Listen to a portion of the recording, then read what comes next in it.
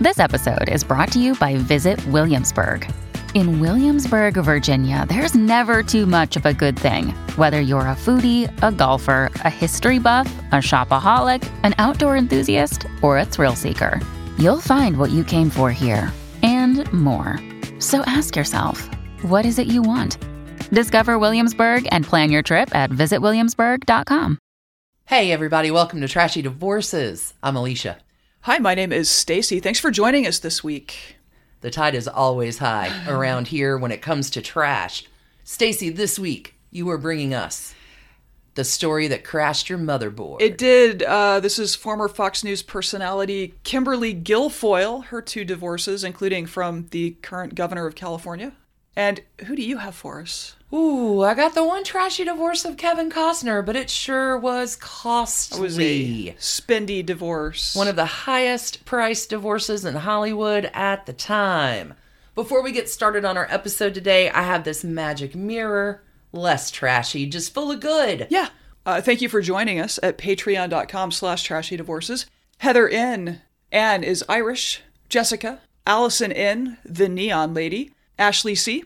Holy cats, and 2 new super supporters, Rihanna J. and Allison N. Thank you to our new Patreon subscribers, getting ad-free and bonuses and Zoom sessions and book clubs.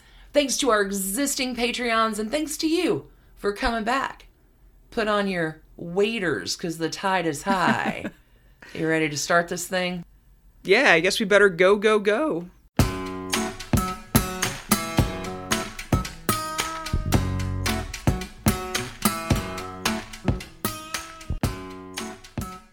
So, Stacy, you started research on this story last week, and it blew up your computer?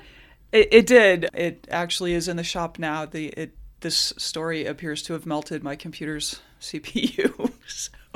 Melty motherboard? Melty motherboard. Trashy divorces. Alicia, it is indeed a very trashy world that we inhabit, and unfortunately one of the hallmarks of our age, and arguably all ages, I guess, is that less than stellar people often seem to manage to come out on top, regardless of the carnage they leave churning in their wake.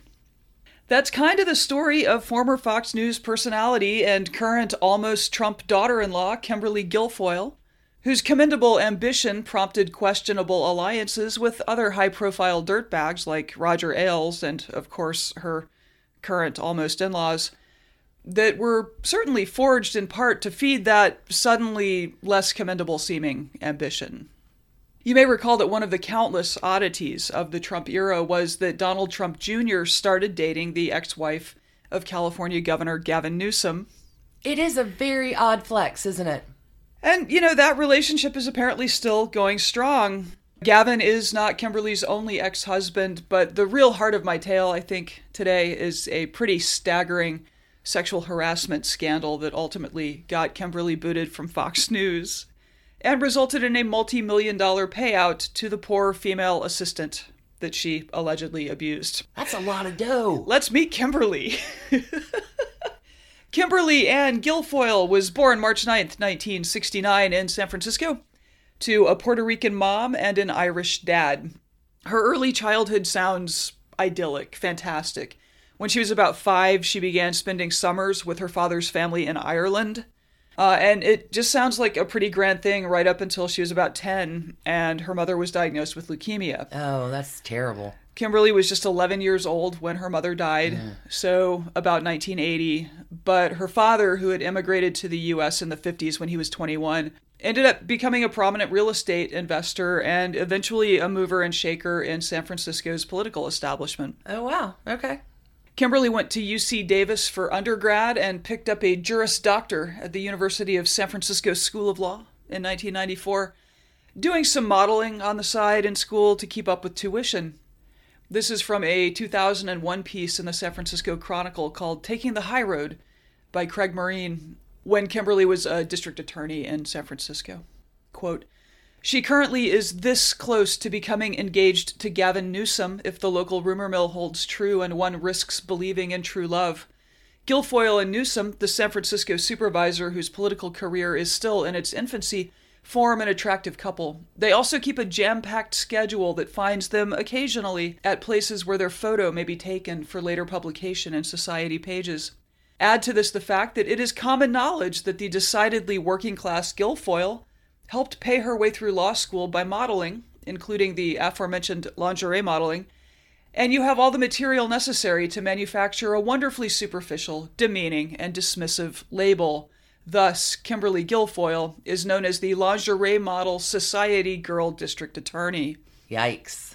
Maureen goes on to talk about how much Kimberly hates that, which, fair enough. I mean, she's an attorney. Fair enough. So it turns out, though, that Papa Guilfoyle, a behind-the-scenes force in the local political scene by the mid-90s, was a central figure in the rise of a promising young politico who was first appointed to the San Francisco Board of Supervisors in 97, and then in 98 began a series of winning campaigns to keep the seat, and eventually, at the age of 36, to become the youngest mayor of San Francisco in a century when he was elected in November of 03. That's incredible. Gavin Christopher Newsom was born October 10, 1967, in San Francisco, and his lawyer father, later a state appeals court judge, seems to have formed the foundation for another important alliance that would come into play later. Gavin's dad was at one point an attorney for Getty Oil, and Gordon Getty, son of oil magnate J. Paul Getty, interesting, would become an investor in a number of successful businesses that Gavin would found in the early 90s. Kimberly Guilfoyle, meanwhile, briefly dated Billy Getty, one of the sons of Gordon. Interesting. What I'm saying is that San Francisco is a geographically small place surrounded by water on three sides, and with so many points of connection, it was probably inevitable that Kimberly and Gavin would meet, although she did spend much of the later 90s as a DA in Los Angeles. Those are a lot of spider webs. Yeah. Just, two mega ambitious people in love. It's a great story. So they married in December of 2001 in a big Catholic ceremony at St. Ignatius Church on the grounds of San Francisco University, where she had attended law school. In 2003, Gavin became mayor of, I guess in 2004 he was sworn in, but whatever. In 2003, Gavin was elected mayor of San Francisco. And in 2004, Harper's Bazaar feted the couple with an 8-page spread titled The New Kennedys. Oh, God. And described them as one of the most glamorous political unions since Jack and Jackie. I love it when we fet the couples. It was photographed at the Getty Mansion in San Francisco. Natch, come on. Sure. There's a really atrocious photo of them sprawled on a carpet together in evening wear. I recall this. Mm-hmm, yeah, it's okay. I don't recall Jackie ever getting on the floor for a photo, but hey, what do I know? Just chilling on the floor like we do. There wasn't even a pet in that picture. I don't know if they're pet people, honestly. Please continue. They're very busy, these new Kennedys. In the piece, Kimberly mentioned being fascinated by hard news and morning television, so maybe it wasn't a giant surprise when, later in 2004, Kimberly was offered a gig at Court TV and a slot as a legal analyst on Anderson Cooper 360 on CNN. This took her to New York City. I mean, she moved there. This was her new job. And being a bi-coastal power couple decidedly did not work out. They jointly filed for divorce in January 2005, months. Oh, that was fast. Months after the new Kennedys spread. Talk about a jinx. Okay. They explained that, quote, difficulties due to their careers on opposite coasts was behind the breakup, although given the political path that each has charted since, you wonder how Kimberly felt about Gavin's 2004 decision to tell the San Francisco County Clerk's Office to start issuing marriage licenses to same-sex couples in violation of California law. All of those marriages were later voided. There were also rumors that Gavin may have been stepping out with his campaign manager's wife, so... Whoops. Oopsie, Gavin. So that's one down. Gavin obviously has gone on to higher offices. He was lieutenant governor, now he's governor. He's remarried. Kimberly's TV career certainly picked up momentum. And in February of 2006, the same month that their divorce became final, she moved to Fox News, still in New York City, where she would remain for the next dozen years. Wow. She's hosted, co-hosted, and guest hosted a variety of Fox shows from the morning Fox and Friends to Hannity's weird paranoid power hour before abruptly departing the network in 2018. After a dozen years? What could have happened? Well, and after signing a multi-year contract in 2017. Yes, that's the correct. Good sound effect there. We'll get to it. We have to get through one more wedding because in May of 2006, just months after the divorce became final, Kimberly and her new beau, furniture designer Eric Valenci, headed to Barbados and got hitched. This is lightning speed. Muzzle! Eric had inherited the furniture business his grandfather founded back in the 30s. He's 5-ish years younger than Kimberly. He also dabbled in media, hosting a weekly show on the Fine Living Network called iDesign, and according to Wikipedia, he designed the Peloton bike and the SoulCycle bike. You're kidding. I am not. According to People magazine, the pair met on a blind date in October 2005. They were engaged by Christmas. They kept things kind of quiet because her divorce wasn't final yet. Oh, and double mazel because in October of 2006, Kimberly gave birth to their son. Wow. That's right. Having known each other for a full year, they were now married parents. That is a lot of change in a year. Obviously, this is the kind of beginning that we at Trashy Divorces rejoice in because by 2009... Splitsville! They were all done. I mean, as much as co-parents can be all done. Apparently the split was fairly amicable, and each promised to remain friendly as they raised their son. The website NikkiSwift.com says that Kimberly is still very close to Eric's family, so maybe these two are doing it right. I don't know. Okay. Meanwhile, she continued on as a cable TV legal analyst, moving into a $1.3 million apartment, and life went on. Raising kid, whatever. But a funny thing was happening at her day job, the notoriously sexual harassment-heavy Fox News under Roger Ailes. It turns out that Kimberly Guilfoyle fit right in and ended up being booted from the network in 2018 after her assistant sent executives a 42-page complaint. Yes. Investigative journalist Jane Mayer finally got the story for The New Yorker in 2020, and I'm going to read just a little bit while strongly encouraging you to go read the entire eye-blistering 42 piece. pages? 42 pages. Like a really hot and heavy letter to HR is about 3.5, even if you're single spacing that nonsense. Okay, so 42? 42. Holy I think cats. it also had allegations about Eric Bolling, another sort of controversial figure who got... So assistant has some things to say. Yes. Okay. So here's Jane Mayer's writing. Guilfoyle has maintained that her decision to move from television news to a political campaign was entirely voluntary.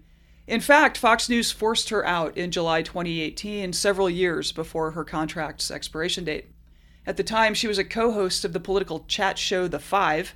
Media reports suggested that she had been accused of workplace impropriety, including displaying lewd pictures of male genitalia to colleagues. What? But few additional details of misbehavior emerged. Guilfoyle publicly denied any wrongdoing, and last year a lawyer representing her told The New Yorker that any suggestion she had engaged in misconduct at Fox is patently false. But, as I reported at the time, Mayer says, shortly after Guilfoyle left her job, Fox secretly paid an undisclosed sum to the assistant who no longer works at the company. Recently, two well-informed sources told me that Fox, in order to avoid going to trial, had agreed to pay the woman upward of $4 million. Wow. Mayer continues. The woman was hired in 2015 just out of college to work as an assistant for Guilfoyle and another former Fox host, Eric Bolling. According to a dozen well-informed sources familiar with her complaint, the assistant alleged that Guilfoyle, her direct supervisor, subjected her frequently to degrading, abusive, and sexually inappropriate behavior. Among other things, she said that she was frequently required to work at Guilfoyle's New York apartment while the Fox host displayed herself naked. No! And what? No! And was shown photographs of the genitalia of men with whom Guilfoyle had had sexual relations. The draft complaint also alleged that Guilfoyle spoke incessantly and luridly about her sex life, and on one occasion demanded a massage of her bare thighs. Other times... I know, right? This is your boss. Oh my God, this is just miserable. Who wants to take off their clothes at work? Well, she's at home. Oh my God.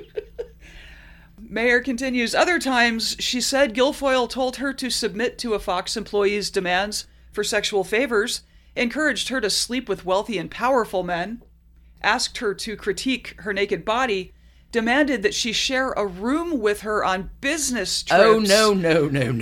Required her to sleep over at her apartment and exposed herself to her, making her feel deeply uncomfortable. I would think that deeply uncomfortable is the minimum that I would feel. A nightmare. Okay, so Mayer continues.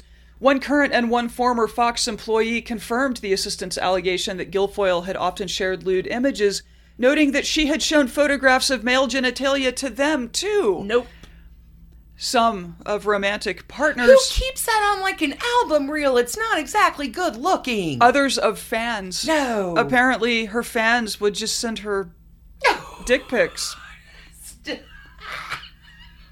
Another former employee described Guilfoyle showing pornographic videos in the office.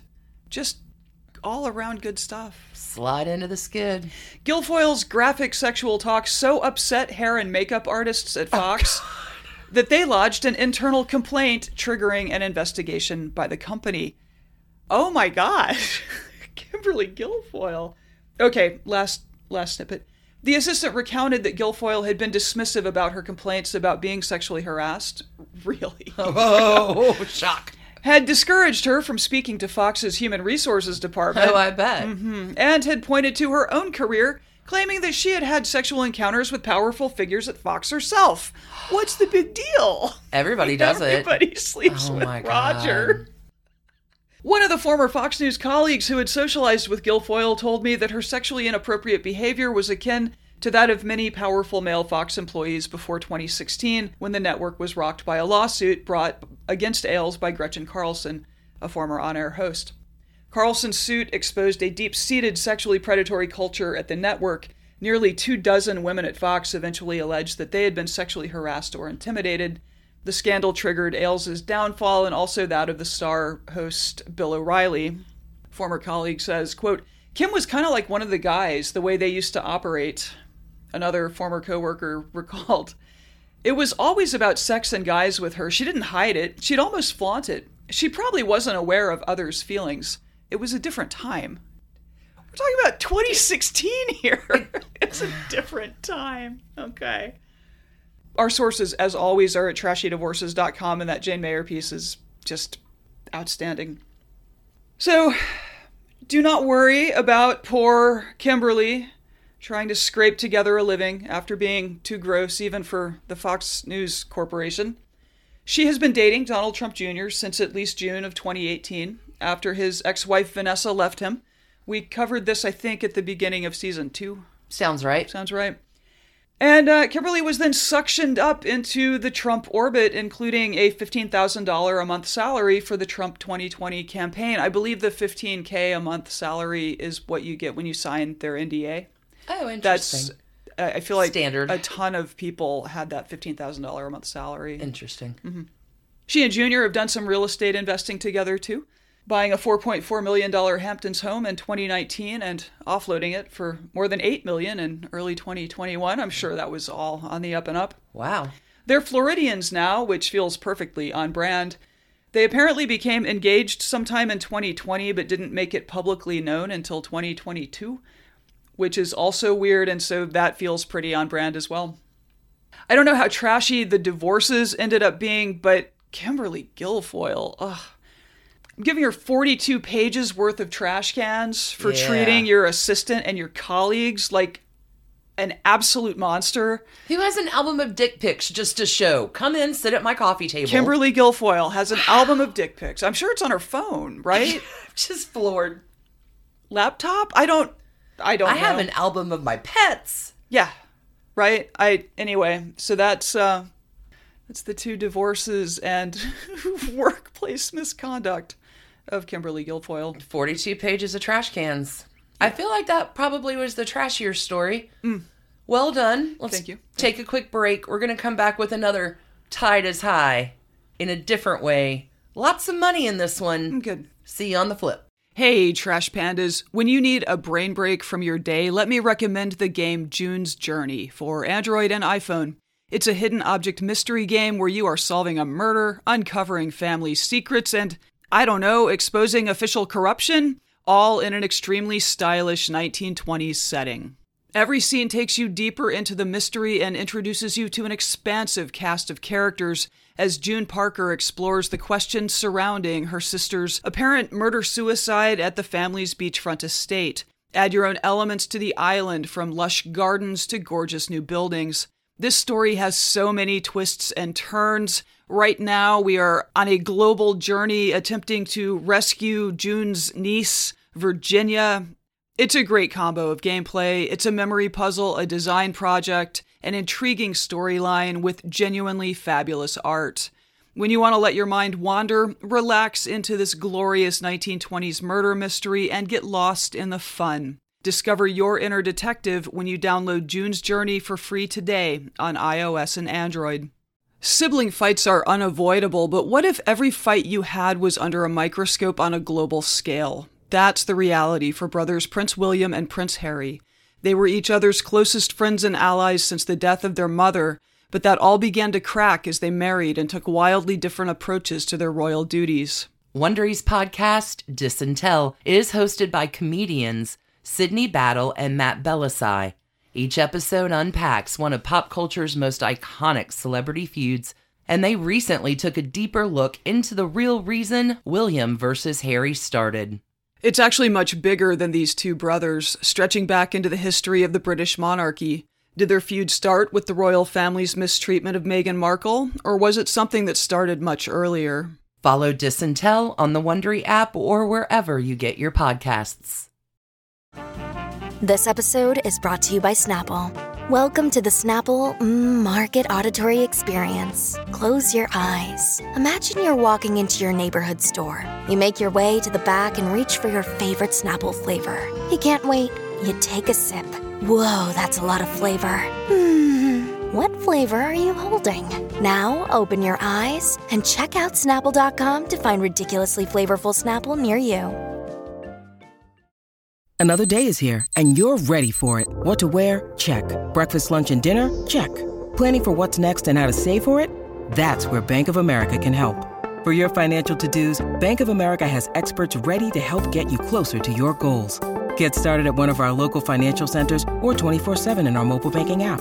Find a location near you at bankofamerica.com/talktous. What would you like the power to do? Mobile banking requires downloading the app and is only available for select devices. Message and data rates may apply. Bank of America NA, member FDIC. If you have been thinking about your financial situation, If you've been brewing questions you would like to ask a financial professional, if you would like some guidance on addressing debt, investing, or other general financial organization, then in the immortal lyrics of Amy Ray, I said it's time. Don't assume anything, just go to the oaktreegroup.net. There you will find the contact information for 3 holistic financial planners that have been working together for over 17 years. Kelly, Eileen, and Ellen will tailor a financial strategy for your unique goals and circumstances. You can also give them a call at 770-319-1700 to schedule your free 1-hour consultation. They would never use your years to psych you out. Again, the phone number is 770-319-1700, and the website is www.theoaktreegroup.net. Go! Okay, Alicia, so I think we're going to go from wolves to someone who dances with wolves? Something like that. Okay. I'm here to talk to you about the trashy divorce of Kevin Costner. Okay. Just one? Just one. High dollar, though. That's what makes excellent. this significant. As we know, Kevin Costner is one of the most famous and successful actors of our time. His career has spanned decades, and he is enjoying newfound popularity even now with his current series Yellowstone. Yellowstone premiered in 2018. It finished its 4th season in January of this year, but Kevin has such a massive fan base that his season 4 finale drew in 9.3 million viewers. Wow. Which beat out Game of Thrones. Huh. They only had 8.9 million viewers for their season 6 finale. Interesting, right? Yeah. Kevin Costner, best known for The Untouchables, Bull Durham, Dances with Wolves, Field of Dreams, The Bodyguard, JFK. one of the biggest stars of the 80s and 90s. A lot more movies than that, though. Kevin Costner's been in almost 70 movies in his career. Triple threat, he produces and directs, too. His only Academy Award win was for Dances with Wolves in 1991 for Best Director. He also co-produced that. It won Best Picture as well that year. Kevin Costner has 7 kids from his 2 marriages and a side relationship. There is a 26-year age gap between his eldest and youngest kids. Yikes. So basically 2 sets of kids. The more the merrier. 2 sets of families, yeah. Kevin Costner's first marriage lasted 16 years. His wife, Cindy, was awarded $80 million in that settlement. Wow. Making it one of the most expensive divorces in Hollywood history. Let's get into it. Yeah, 80 million. Wow. Kevin Costner, Capricorn Man, was born January 18th, 1955. During his younger years, like when he's growing up, the family lives in Compton. During his teenage years, his family is moving around the state of California a lot for his dad's career. Like a lot of kids who move, you're a military brat. You get that when you move again, you lose a little bit of confidence because you're always trying to make new friends and fit into new places. Mm-hmm. After attending several different high schools and graduating in 1973, our boy Kev is bound for California State University, Fullerton. There, Kevin joins the Delta Chi fraternity and graduates with a BA in Marketing and Finance in 1978. It is here at California State University, Fullerton, that Kevin is bit by the acting and dancing bug. I didn't know he danced. Wow. No. Mm. Kevin can dance. Kevin meets Cindy Silva while still in college, and the two quickly become sweethearts. Recalling their love story, Kevin Costner tells People magazine he introduced Cindy to his parents on the first date. He said, "I was just really proud that this girl would go out with me. I wanted to show my parents." I mean, there you go. In 1978, at the age of 22, Kevin and Cindy marry. And although he had taken some acting classes and become interested in acting during his year of college, he had not really expressed his interest in pursuing an acting career to his wife. He's got a interesting marketing and BA in marketing and finance. Why would Cindy think that? Yeah, I can't wait for you to be an actor. Of course, you're gonna go be a song and dance man. Okay. Early in their marriage, Cindy has a little bit of a showmanship thing in her too. Cindy's job is playing Snow White at Disneyland in Anaheim. Okay. Mm-hmm. By all accounts, the couple's very happy in the early years of their relationship. Kevin has said of Cindy, "She was beautiful, she was sweet, she was smarter than me. She represented everything about women that I like." The couple, on the way back from their honeymoon, this is a spiderweb story, you're never going to believe it. They honeymoon in Mexico. They're on the plane back, and Kevin Costner sees Richard Burton sitting in a nearby row. Wow. Mm-hmm. Richard Burton has purchased all of the tickets around him on the plane, so nobody bugs him. Sure. Little leg room. He put his seat as far back as he wants. Does this stop Kevin Costner? No. He gets up the nerve to approach Richard Burton, who tells him that I'll talk with you after I finish reading my book.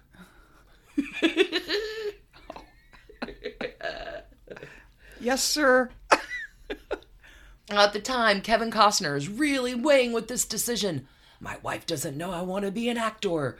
Do I want to be a finance guy? So Kevin's concerned that pursuing his passion for acting, he's got some questions. Could I have a normal personal life and still be an actor?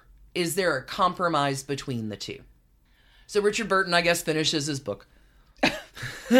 And Kevin asks Richard Burton if it's possible to be an actor and not lead a personal life like his. Oh. I bet that was phrased This is Kevin. badly. I told him, you're a celebrated actor, but you're a brawler. You've had a lot of marriages, a lot of things. I just want to know, Does that kind of life follow an actor? I want to have a life that's not filled with drama. Do we know what Burton told him? Oh, we sure do. Okay. Here is Richard Burton's response. You have green eyes. I have green eyes. I think you'll be fine. Wow. Which immediately gives Kevin 1,000% encouragement. Yeah, the confidence to go out and because conquer Richard Hollywood. Burton and I both have green eyes. So immediately Kevin will start to pursue his acting career. Wow. When he first starts out, Kevin is cast in minor roles for a while, but eventually he'll get his big break. It's the green eyes. Yeah. His breakout was supposed to be, this is a long time ago, this is probably a little off your radar, the 1983 mega hit, The Big Chill. Okay. But you're like, wait a minute, Kevin Costner, I don't remember him in The Big Chill. Yeah. Kevin Costner was cast as Alex, who is the character whose funeral the rest of the ensemble had gathered for in the movie, but all of Kevin's scenes are shot in flashback, and his scenes are all left on the cutting room floor, and he's never actually in the film that's supposed to be his big breakout.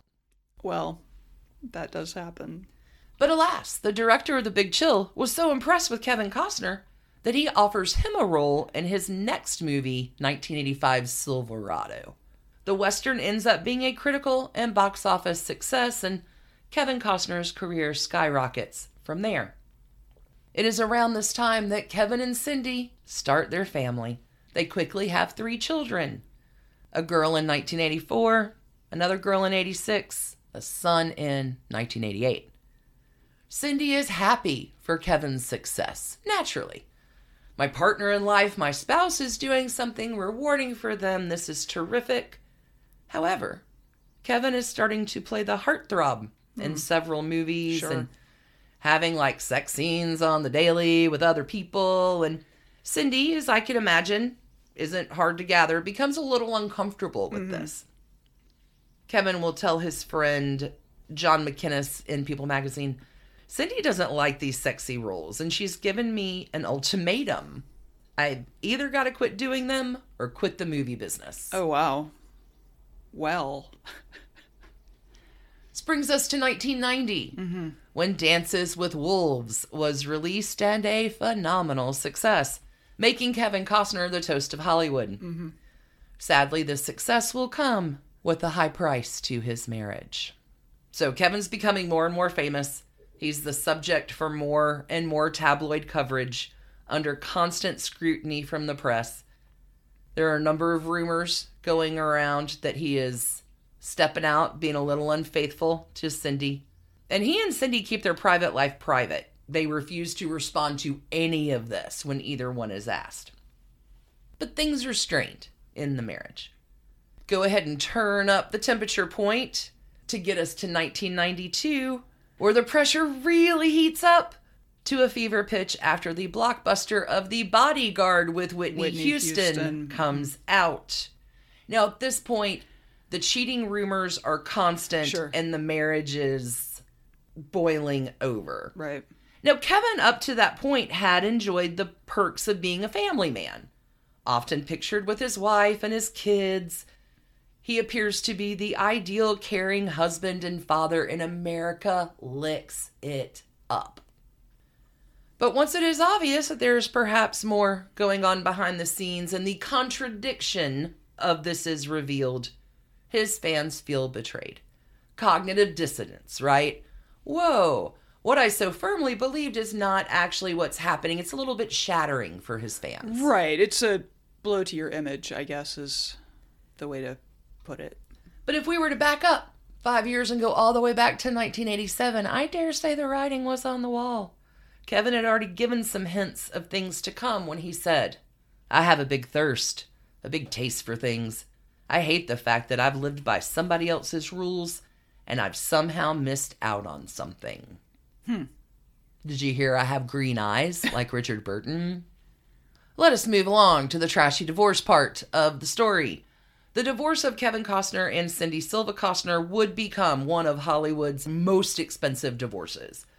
They married prior to his career or financial success. So Cindy, sweet Cindy, is by his side throughout the building of his career. Right. And during the most successful years of it. Yep.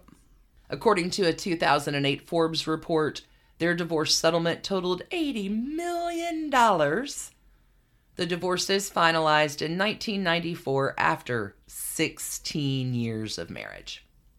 The divorce comes after a string of some of his biggest hits. 1989's Field of Dreams, 1990's Dances with Wolves, 1991's JFK, Wow. 1992 in The Bodyguard. He really did have an action-packed career in that stretch, didn't he? Just in 1991 alone, according to Forbes, Costner cleared $50 million that year. Yeah. The couple naturally will put out a statement. I love couple statements. Sure. After 16 years together, we are ending our marriage.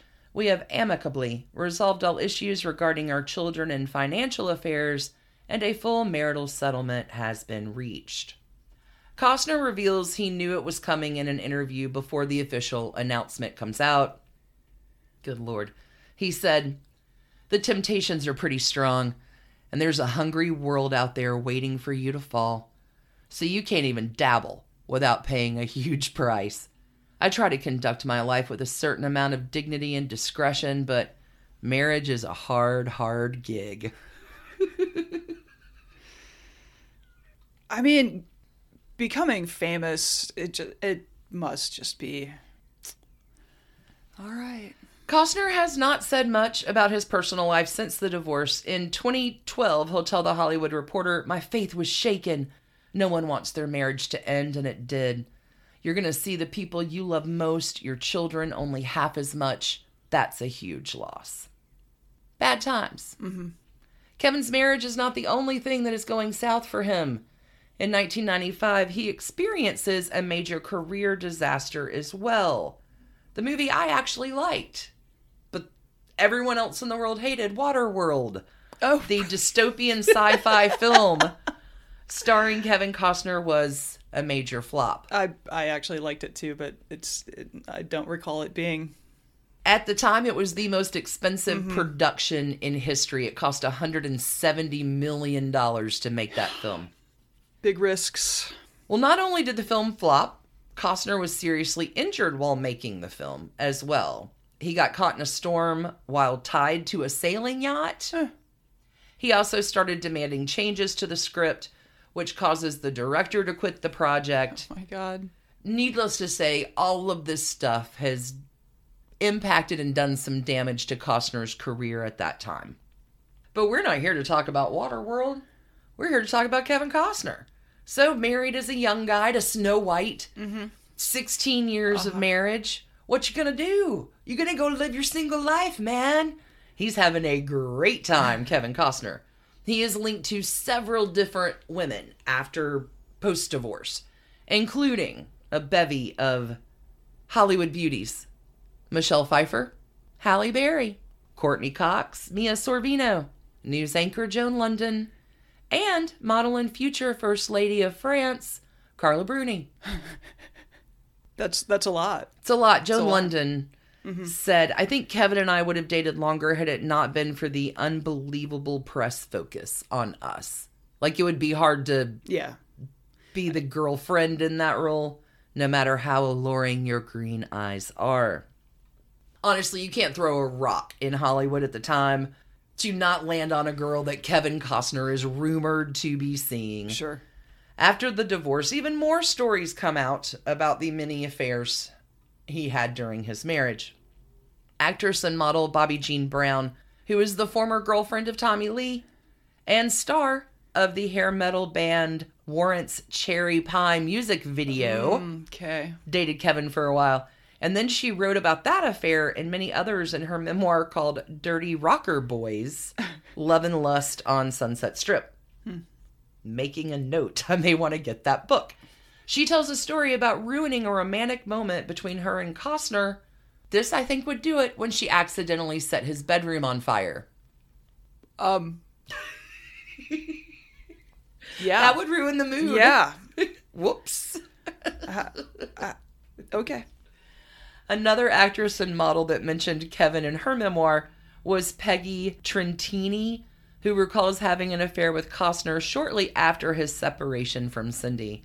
Peggy will write, "He was so fun and flirty, but I never took him seriously because all my friends told me he was a huge womanizer." She also said that Costner would have his friends bring lots of women to his house so he could, quote-unquote, find a hot girlfriend.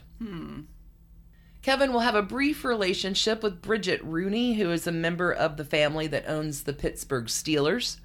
That relationship will last from 1995 to 1996, but it will produce a son, born in November 1996. Kevin initially doubts that the boy is his and will order a paternity test to confirm it. I mean, like, I get it, but also, like... Okay, so divorced. Class act there.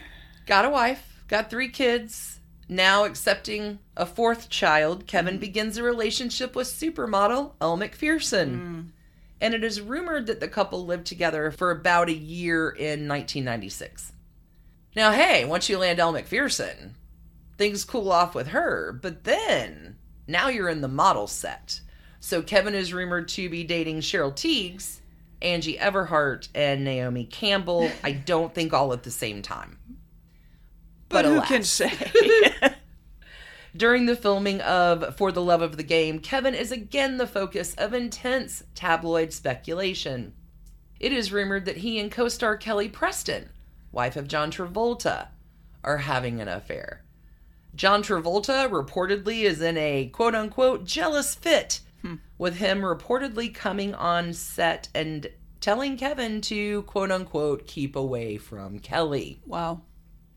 Oh, Kevin, my friend, when are you and those green eyes going to settle down, my friend? Right. Now, this is the part of the story that I love the most. Okay, so in 1996, while practicing golf, of course, for his role in Tin Cup, he meets model and handbag designer Christine Baumgartner. There's an immediate attraction, but the couple won't start dating for another 3 years until 1999. I guess Kevin needed to get it all out. Yeah, it sounds like he had a pretty classic sort of midlife crisis and just happened to be rich and famous. Yeah, it's not all smooth sailing, though. Because Costner will end up breaking off the relationship because he says he's not ready for another deep commitment. Christine, notably, is 20 years younger than Kevin. And he says he feels like it's unfair to her to continue with the relationship if he didn't want to get married and have more kids. Which is kind of stand-up. Like, no, man, that's not... Yeah, we're at different places in our lives. Different we want places. different things. Costner will say that Baumgartner responded to the split by saying, this is so the tide is high, I love it, "I'm going to wait for you, but not long. When you come to your senses, come back to me." And I did. Good for her. I'm going to give you a minute to figure it out. So... Kevin Costner will tell Closer Weekly in June 2018, "Fear kept me from marrying Christine. She wanted a child, but I was afraid I couldn't be an effective father. I woke up and thought, am I going to lose a beautiful woman who's willing to be with me to my very last breath because I'm afraid to say yes to a child? That's all it took. Sometimes you learn the thing you're most afraid of will save your life." So after 10 years living the green-eyed bachelor life, Kevin Costner marries Christine Baumgartner in 2004 at his ranch in Colorado. 18 years later, the couple is still going strong. Together, they have 3 children, making Kevin Costner a father of 7. In his acceptance speech at the 20th Annual Critics' Choice Movie Awards in 2015, Kevin Costner expresses his love for his wife and children, saying, "My children have always been bigger than the movies." Recently, Kevin Costner has said that the pandemic and quarantine strengthened his relationship with his wife and the entire family unit. He'll say, "Our partnership has really come into focus about what we do for each other and how we deal with our family. Our house is like a river. You just gotta get into the flow of it. And whatever you thought it was gonna be, maybe it still can, but it's going to have to work with what the day brings." And that, my dear, is the $80 million divorce of Kevin Costner and his first wife, which rocked. We've forgotten all about it. It's so easy and fast how the news cycle changes. But at the time, that was a big damn deal. Yeah, it sounds like his life kind of went off the rails there for a while. I mean, who's ever heard of a man having a midlife crisis? So unusual. All right. Oh, I don't even have 80 million trash cans? 80 million trash cans. I mean, that seems a little excessive and a little high. I feel like everybody kind of worked out in that, but sure. Wow. Yeah, all right, well, thanks. I did not know most of that. I think we both brought the trashy today. Yep. I think he was dating those models at the same time. It's the green eyes. All actors have green eyes. I didn't know that. I have green eyes. All actors have green Winking eyes. at you across the table. Thanks, everybody, for tuning in. Whatever color eyes you have. We adore you so, so much. If you need more Trashy Divorces in the meantime, check out patreon.com/trashydivorces. We are going Old Hollywood on Done and Done this week, which, separate podcast. Go subscribe to that. We're going to be hearing about a few people that we've talked about on Trashy Divorces this week, just in a different way next week on Done and Done. Interesting. All the spider webs connect. Sure. Where nothing is linear and everything's connected. Y'all, we adore you so much. We hope you have a tremendous week. We'll be back on Wednesday with a trashy breakup.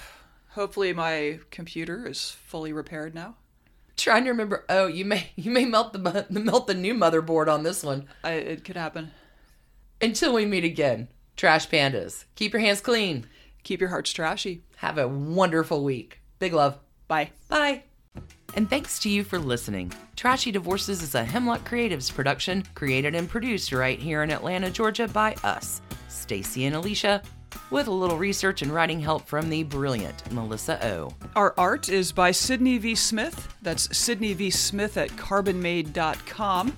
And our music is used with permission of Ratsy. Check her out at Ratsy's store on Instagram, and definitely drop into Ratsy's store anytime you're in Oberlin, Ohio. You can contact us at trashydivorces@gmail.com or find us on the World Wide Web at trashydivorces.com. If you need more trash candy in your life, our Patreon community includes some of the very best humans around and thousands of hours of bonus content at every level of support. Join the fun at patreon.com/trashydivorces. Interested in some Trashy Divorces swag? Check out our merch shop and Trash Panda Enthusiasm Society at bit.ly/trashygear. Want to advertise with us? Reach out to sales@advertisecast.com for more information. And last but not least, come play with us on social media. I keep most of our Trashy Divorces Instagram hopping. Stacy and I share it up over on Facebook, including our Trashy Divorces podcast discussion group. Come join us over there, and thanks again, everybody, for listening. Keep it trashy, y'all.